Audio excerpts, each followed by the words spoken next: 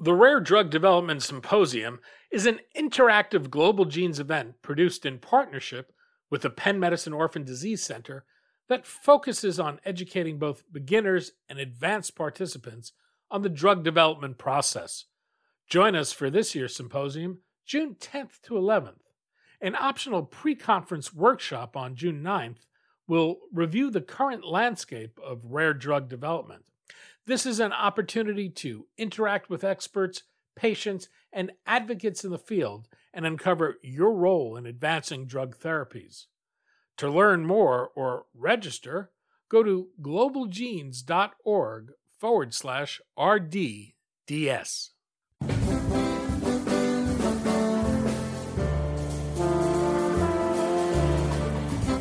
I'm Daniel Levine, and this is Rarecast.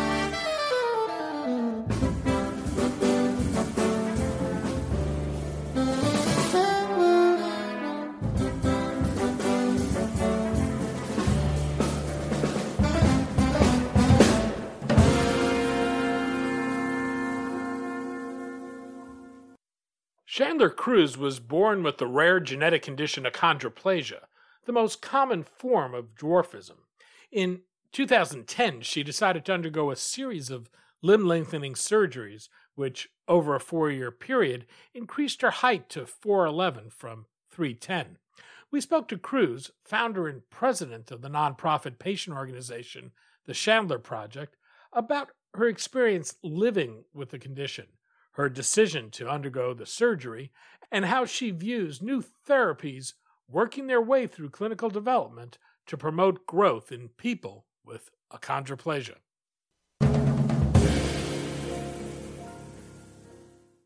Chandler, thanks for joining us. Thanks for having me. We're going to talk about achondroplasia, what it's like to live with the condition, and the changing treatment landscape. Let's start with achondroplasia itself, though. For listeners not familiar with the condition, what is it? So achondroplasia is the most common form of dwarfism, and what achondroplasia is basically it makes the arms and legs grow shorter and disproportionate to your torso. So everyone with achondroplasia pretty much has like the average size trunk or torso, however you want to say it, but our arms and legs, the bones for that, they grow kind of at a slower rate and shorter. And then by the time they're like done growing, it's kind of like the gene was like, thinks they're fully developed when technically they're kind of not, since the bones didn't fully grow.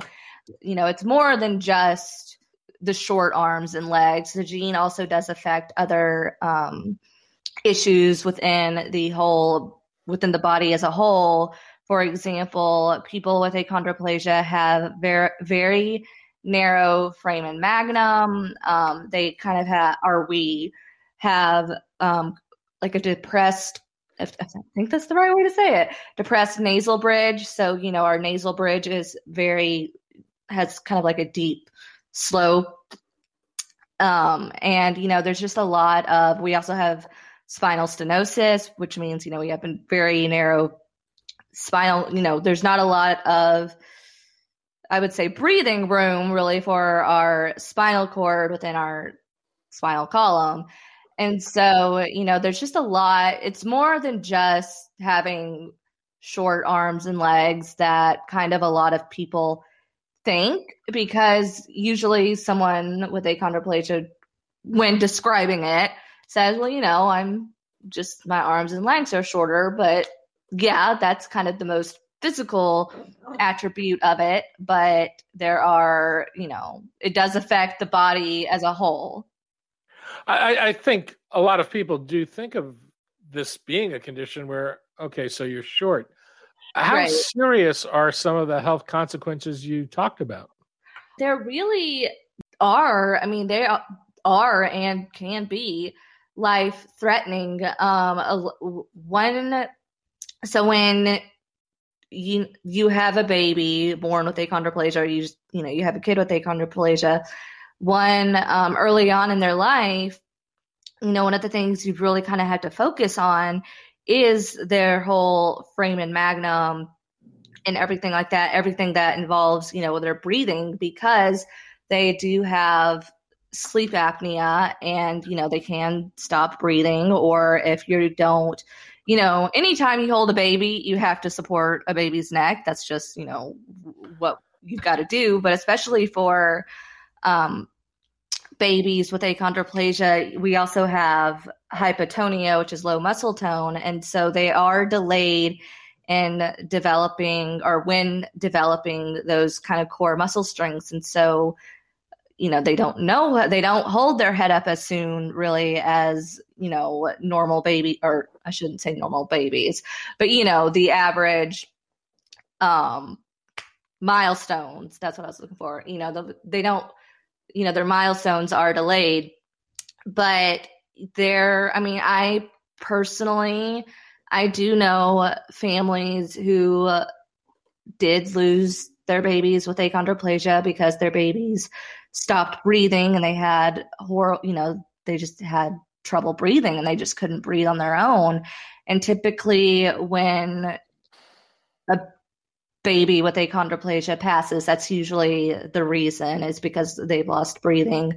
Another issue, or another complication that people are with achondroplasia are aware of is, so people with achondroplasia have a 50% chance of passing on the gene to their children.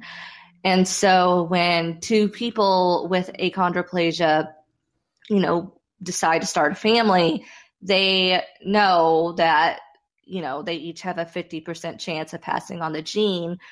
And when starting a family, the hope is that if they're going to, if they have a baby with achondroplasia, the hope is the baby only gets the achondroplasia gene from one parent and not both, because getting the achondroplasia gene from both parents then makes that baby double dominant. And when that happens, they don't make it home from the hospital. And that's just really, it's heartbreaking that's, something that when, you have to think about when starting a family. And if, do you want to start it's just something you have to think about. Like, you think about, do we want to just adopt, or, do we, I would say, risk it, but you just hope that, if two people with achondroplasia are wanting to start a family, their biggest hope is that their children, if they have children with achondroplasia, that they get the gene from just one parent. And so it's just, I feel like, kind of like we just said earlier, it really is more than just being short, like a lot of people think, because personally, you see it in the media with all of these shows and everything, where they'll say, well, we're just like everybody else. We just do things differently, or we're just shorter. And it's honestly, it's kind of a pet peeve of mine, because it's not true.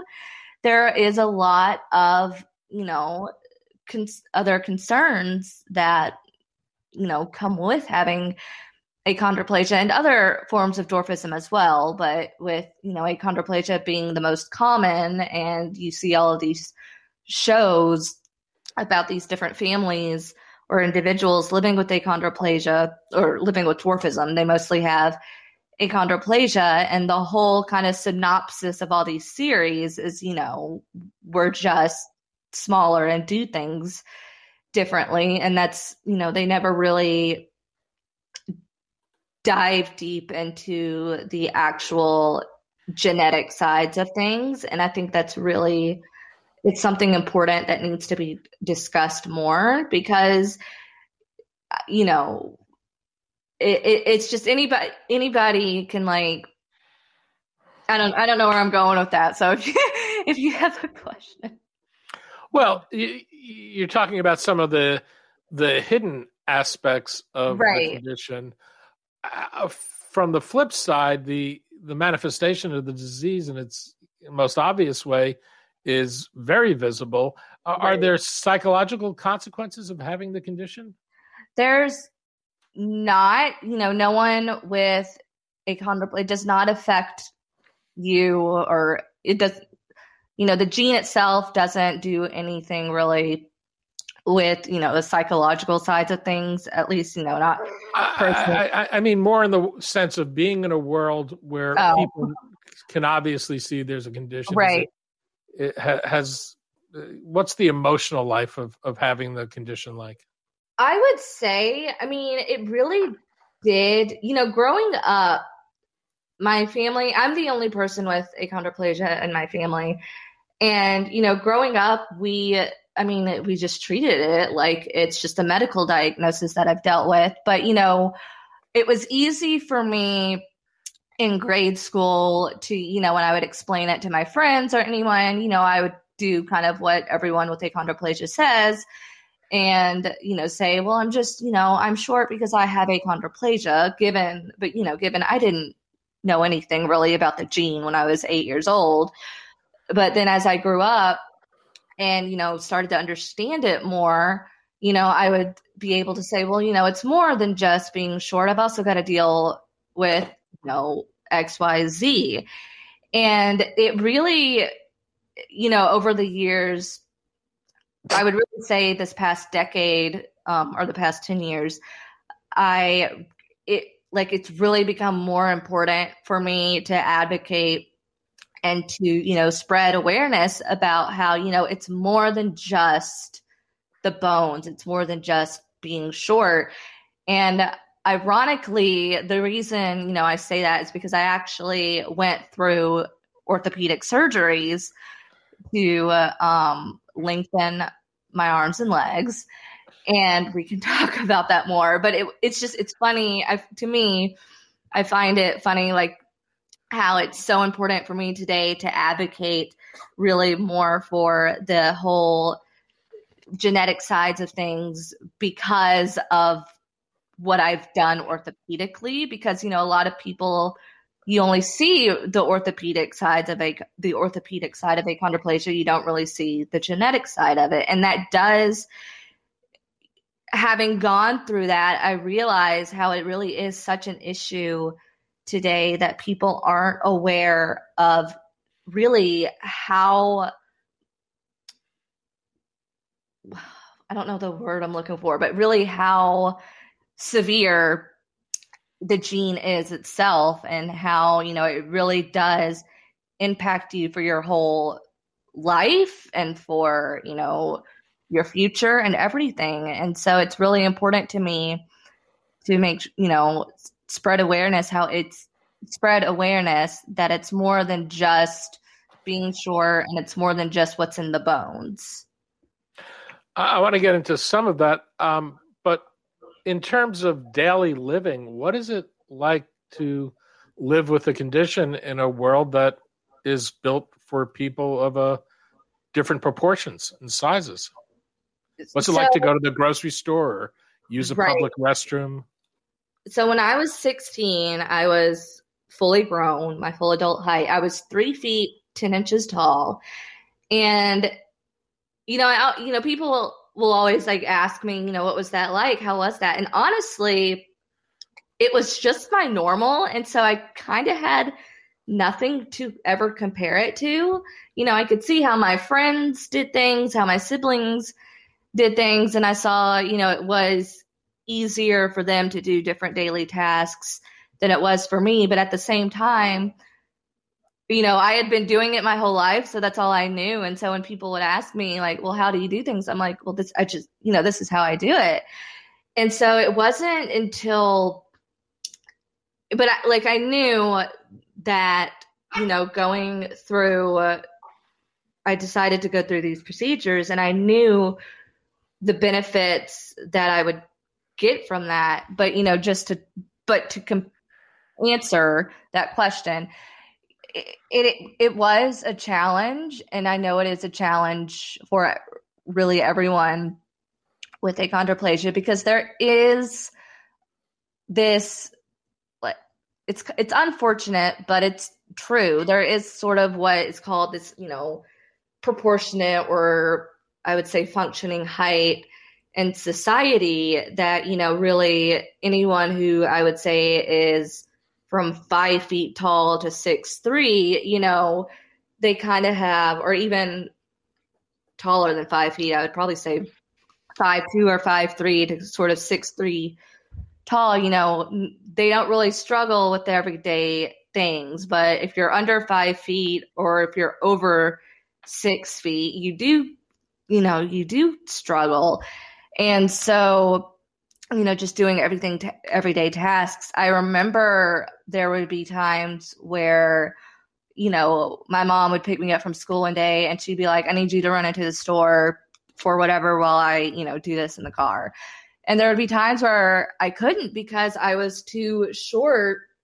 That, when you go to a store and it's the automatic sensors, sometimes the sensors wouldn't sense me and the doors wouldn't open unless I was walking next to somebody that, the door could censor. Or even just going to a restaurant and, you go to the restroom, the doors in public restrooms, the doors are so heavy or the handles are so high. And so when you're 3'10", you can't reach up to pull the handle to open or close the door. And so, that was just kind of, we always had to think about that when we would go out. And then, just even in school, I remember my high school, there was this one bathroom. All the bathrooms were actually handicap accessible, but there was this one bathroom in our upstairs hallway that you could get in and out from both ends of the bathroom. But one end of the bathroom, you would push the door to get in, and then on the other end, you would have to pull the door to get out. And so I always, when I would go to that specific bathroom, because I had no problem pushing open doors. It was the pulling them open with the handles. So whenever I would use that specific bathroom, I would go in on the end where I could push the door open and then leave on the opposite end to push the door open to get out. I never went in and out of the same door because I couldn't reach the handle to pull it open to pull it open. And so, but again, that was just my normal, and that's just what I knew. And I think that's kind of with anyone with dwarfism, kind of what they go through, it's just their everyday norm. But then, when I was 16, I decided to go through these procedures, and I went through 2 leg lengthening procedures. And so today I am now 4'11", so I'm just shy under 5 feet now. And I never realized how much my height did affect everyday things. It never, because I was just so used to it, and it just never really did occur to me, that how much, my height impacted my everyday life, because I think I was just so used to it. And then once that changed and I started to do things that I never even realized I couldn't do before. And it really was eye-opening. And, that, again, I can explain. What was the biggest change? What was the most eye-opening experience? So for me, it wasn't until after my second leg lengthening that I realized, it's weird how I didn't realize it until after the fact, but I was able to have face-to-face conversations with my peers. I always knew I wasn't having face-to-face conversations with them really, or at all. But since I was just so used to it, I never realized the actual impact that it had. And so just, having that did change for me. I did know, I knew I couldn't before having my procedures, I knew I couldn't drive a car without any sort of assisted equipment or anything. But now I can. I can drive a car without needing any assistance.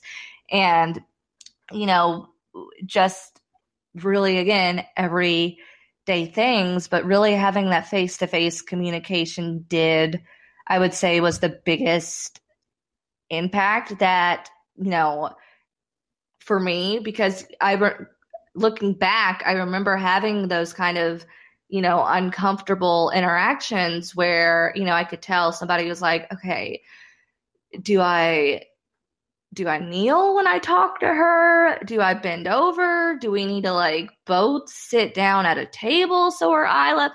You just kind of, I never really had to think about that, but the average height peer, whoever I was talking to, would always have to think about that. And so for that to not be an issue for me anymore really was eye-opening. And I never realized just how important and how impactful that is to, be able to just go up to anybody on the street and have a face-to-face conversation with someone.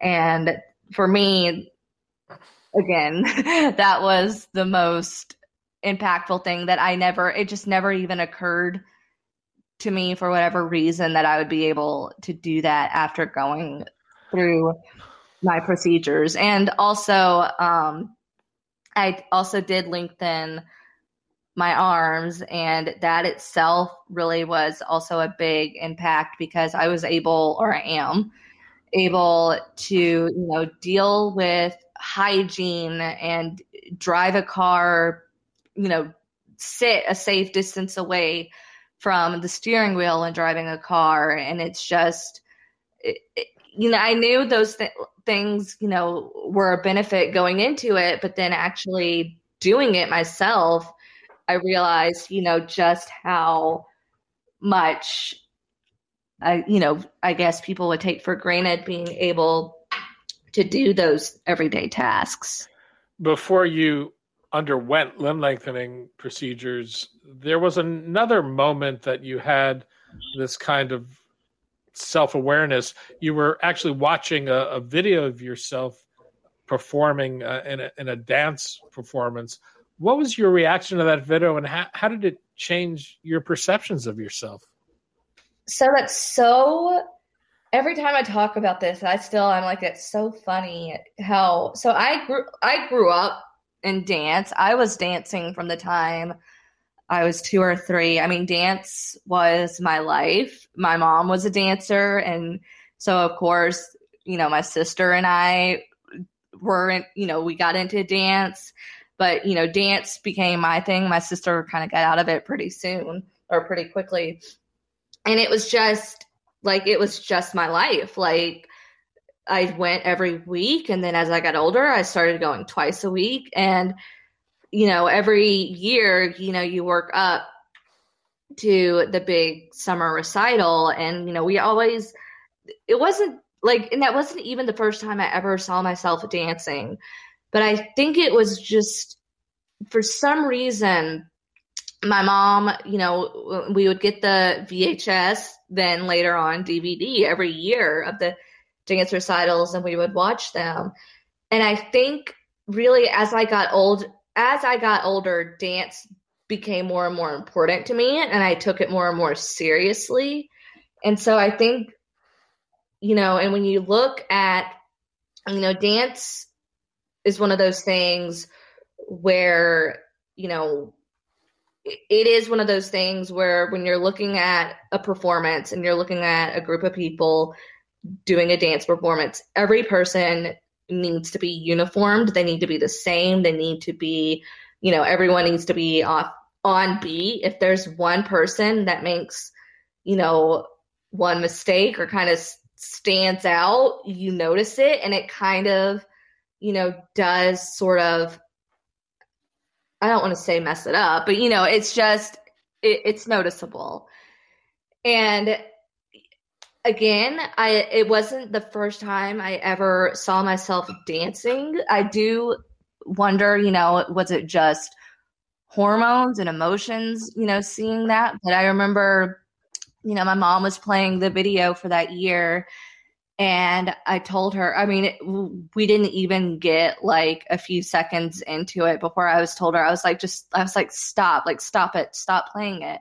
And she was like, what? And I asked her, I was like, that's how I look when I dance? And she was I could tell she just like did not know how to answer the question, because she was like, yeah, like what are you, like, she didn't understand what I was asking. And I told her, I was like, well, because when I'm on stage and I'm dancing with my classmates, I feel like I look like them. Like, that's how I feel like on the inside. Like, when I'm out on that stage, I feel like, no one can notice me. Like, I feel like nobody recognizes me. And for some reason in that moment, everything just kind of like, I was looking back at all of these moments really in dance, and there would be, people who I like didn't even know after dance recitals, people would always come up to me and be like, oh my gosh, I loved watching you dance. Like, you were so great. And I was like, thank you. And then I'd be like, I don't know who that person was, but thank you. And, at the time, I was always like, oh, they must have just thought I was like a really great dancer. But then, looking back, they never said it to any of the other girls in my dance class. Like, people would always gravitate towards me, people I didn't know. And it would be people who weren't, their daughter or niece or whoever was in my dance class. It wouldn't even be their family members. It would be people who weren't even, connected to our specific dance class. They would come up to me and say, oh, you were so great, you did such a good job, but they wouldn't say it to any of the other girls in my class. And that kind of like, I never realized that really until after, I kind of had that moment where I asked my mom, like, that's how I look when I dance.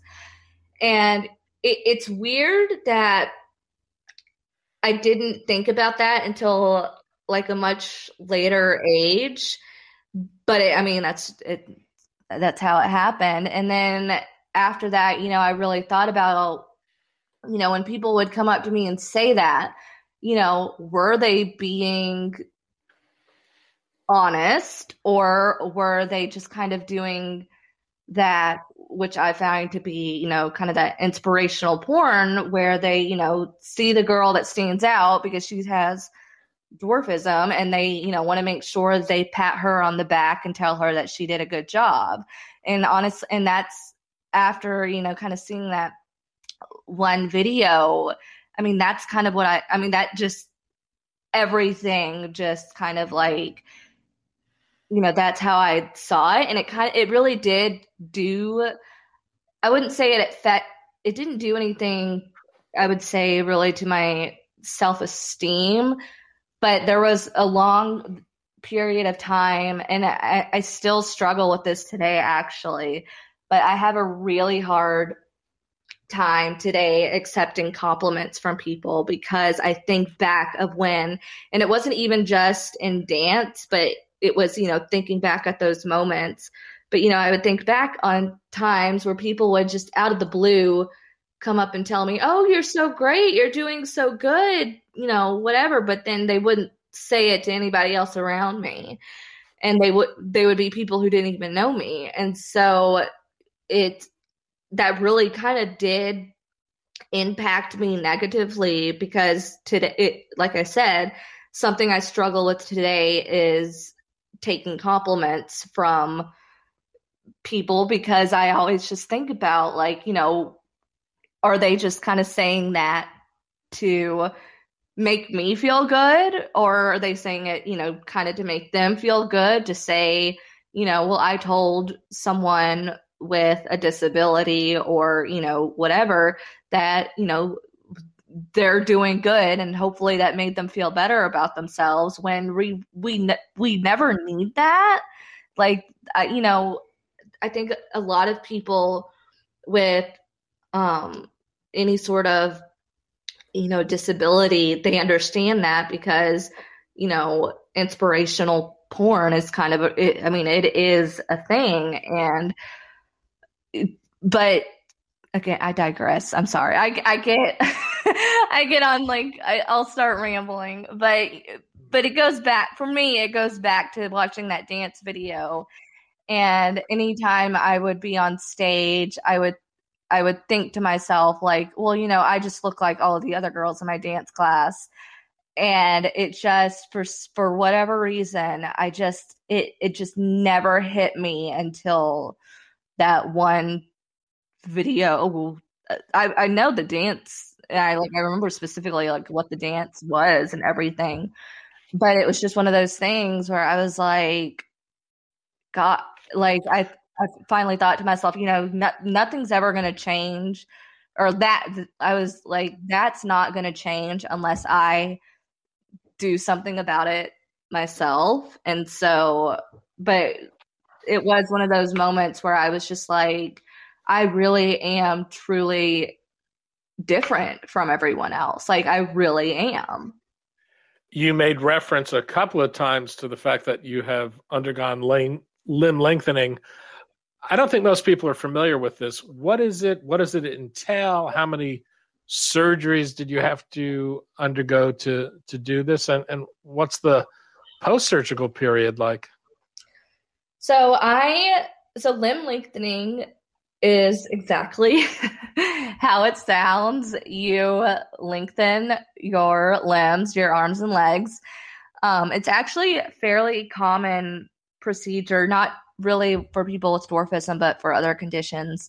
But what they do, and I'll just kind of speak about my, just leg lengthening specifically. What they do is they make a cut, or an osteotomy, if we want to be technical, and both femur bones, or both thigh bones, which is the femurs, and then your tibias and your fibulas, which is your lower legs. And now they actually can do it internally. And so if there's no deformity correction needed, it can all pretty much be done internally, which is great. But to speak from my second leg lengthening experience, I needed correction done on my tibias. And so what they do for that is they cut the bone, and then they'll place screws in different areas on the tibias. And then those screws do stick out of your leg, and then they kind of stay assembled together through these metal frames, which are called fixators. And then those metal frames are held together by 6 different struts. And each of these little struts, it has it's basically a screw itself, and you twist it almost every day. You get this schedule, but basically you turn these struts every day, and it pulls the bone apart from where the bone was cut about a millimeter a day. Same for in the femurs. With the femurs, they can put a telescoping rod right into the femur, and within that rod there's this little motor, and then the motor is activated by this external big remote control that has a magnet on it. It kind of it sounds made up, but it's true. And you put this magnet over right where they cut the bone, or right where the little motor is inside the rod, and it activates it to pull the bone apart as well. And so every day when you're lengthening your femurs and your tibias for achondroplasia, you grow about a millimeter a day. And that, if my calculations are correct and my memory serves me, that's about growing an inch in height every 2 weeks. So every 2 weeks, I was about an inch taller, maybe more, maybe less. And with each of my leg lengthening procedures, I lengthened a total of 6 inches. And that's lengthening 3 inches in the femurs and 3 inches in the tibias for one surgery. And that overall takes about 3 months to do the whole lengthening. But then for every day that you lengthen, they say is a day of consolidation. And so you do 3 months of lengthening, and then you have to do 3 months of consolidation. And if you do have the external fixator devices on, you have to have them on during the consolidation phase just to keep the bone in place and stable. And so you're in these frames for pretty much about 6 months, give or take. And then they come off and you're 6 inches taller than when you started or when you went into surgery the first time. And it is a lot of physical therapy, and patients have to know that going in. It's, it's pretty extreme, but it's very doable. I mean, kids, it's not extreme in the sense that it's, I feel like it, it looks and sounds a lot more excruciating than it is, but it is a lot of hard work, and it is something that, you need to be committed to, and, you've got to go through this physical therapy. And so it's just, but it's in the end of it, it's very rewarding. And I remember after my first lengthening, just being at this new height, it was kind of a surreal experience. I just, you never think like, oh, you can actually make yourself grow taller. And it was just it's exciting and it's kind of weird at the same time, but overall very rewarding. And for, if it's what you want to go through. I do also want to clarify that limb lengthening for dwarfism it does benefit you medically with, because before my procedures, my legs were very severely bowed, and I knew I was going to need some sort of straightening done sooner rather than later at 16. And so I just decided, I knew limb lengthening was an option, and I knew that I was going to have to at least get my legs straightened at some point as well. And so I just decided to do both. But also what limb lengthening does with the way they do it the first time. And again, I'm not an orthopedist, but they do, they make these different, they kind of like correct the pelvic tilt, which is people with achondroplasia have, our pelvis is also affected. And so it does help alleviate pressure on the lower spine, which is very important. And so there are a lot of, medical benefits that do come with having limb lengthening. But I also clarified it, people, you're only, pretty much going to really get, the orthopedic, it's going to help you orthopedically. And, overall that does help your overall well-being and your overall health, but it's not, as grateful. And as much as I, loved going, going through all of it, it hasn't changed anything, genetically, and it has not changed, going through it doesn't change, any, potential risks that I can have from the gene later on in life, or, from passing it on to my, future children, should I choose to have any. And so, it does help me live a better life for myself and a healthier life. But overall, it doesn't do anything to the genetic side of things. A few years ago, you founded the Chandler Project. What is the Chandler Project, and what does it do?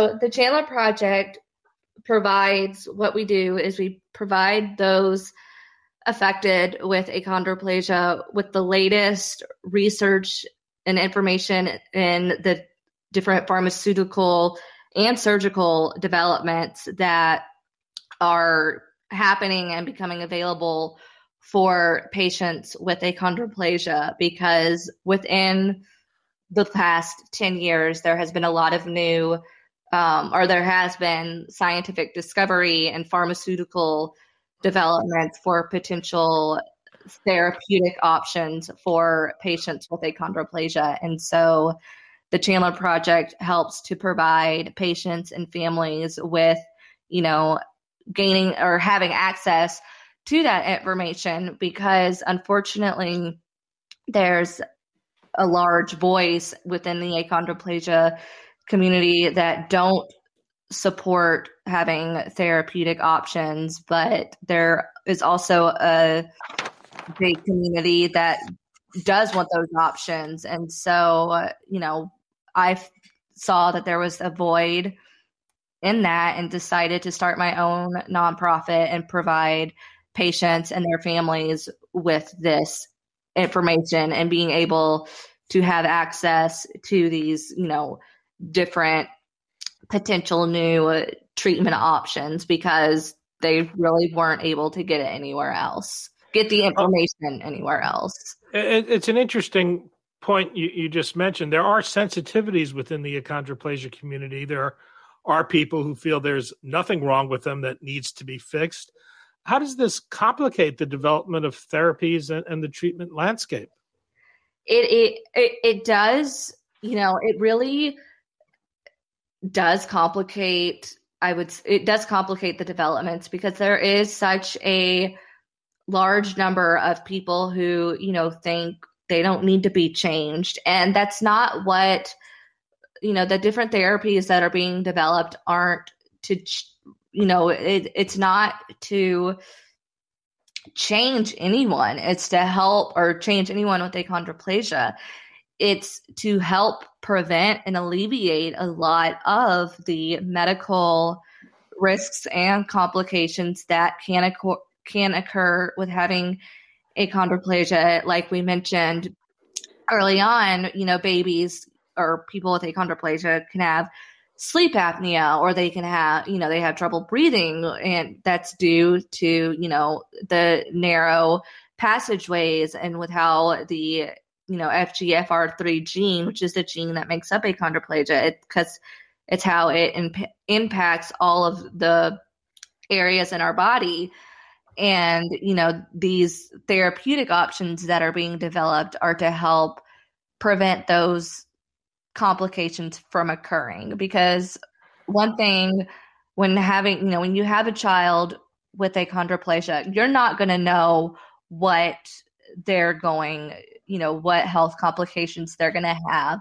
I was very lucky growing up that, I went through with the routine MRIs that you have to go through, and I went through all, different follow-ups, but I was really lucky that the only surgeries I ever had growing up prior to my elective limb lengthening were ear tubes. And, I was very lucky for that. But unfortunately, there were a lot of friends I had who, they had to have spinal fusions, they had to have decompression, they had to have shunts, they had to have trachs, they had to have their tonsils and adenoids removed, all these different things that you just don't know when you're going to have a child born with achondroplasia. You don't, you're not given this handbook of what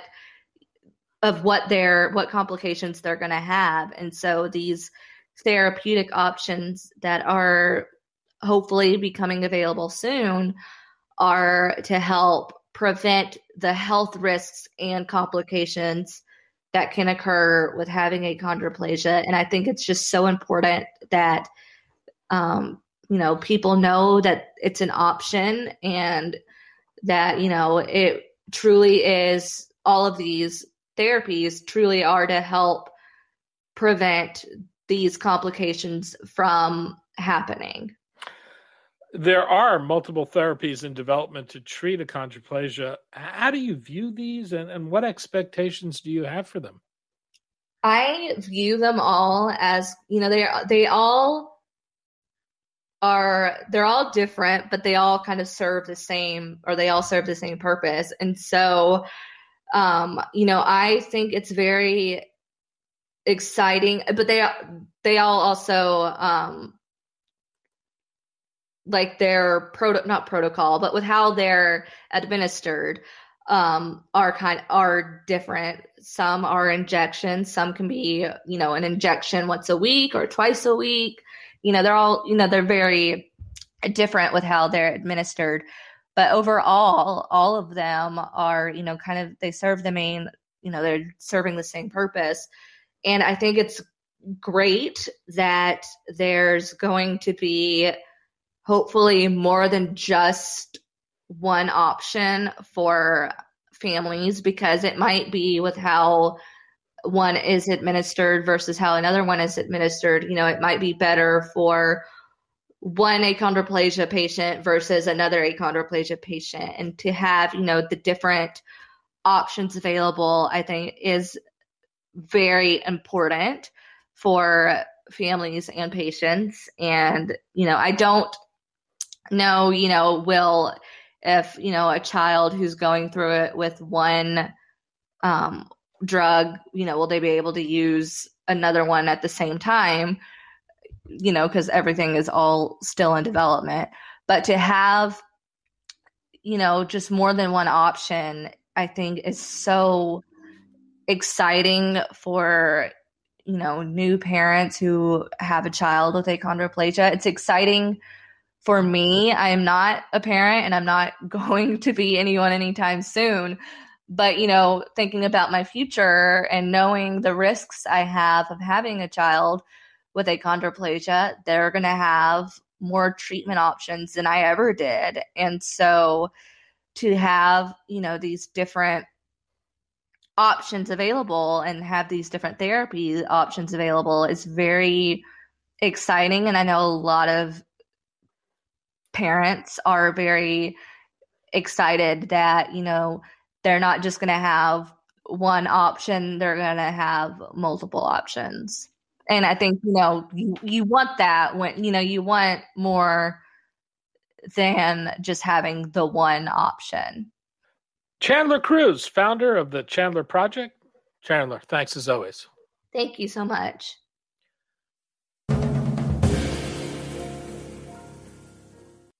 Thanks for listening. For more information about rare disease and to connect to the rare disease community, go to globalgenes.org. To keep up on the latest news and trends affecting the rare disease community, be sure to visit raredaily.org. You can subscribe to the Rarecast RSS feed through raredaily.org or through SoundCloud, iTunes, Stitcher, or your preferred podcast manager. The Rarecast is produced for Global Genes by the Levine Media Group. You can also find our podcast, The Bio Report, on these popular podcast sites. Our theme music is composed by Jonah Levine and performed by the Jonah Levine Collective. We'd love to hear from you. Drop us a note at danny@levinemediagroup.com.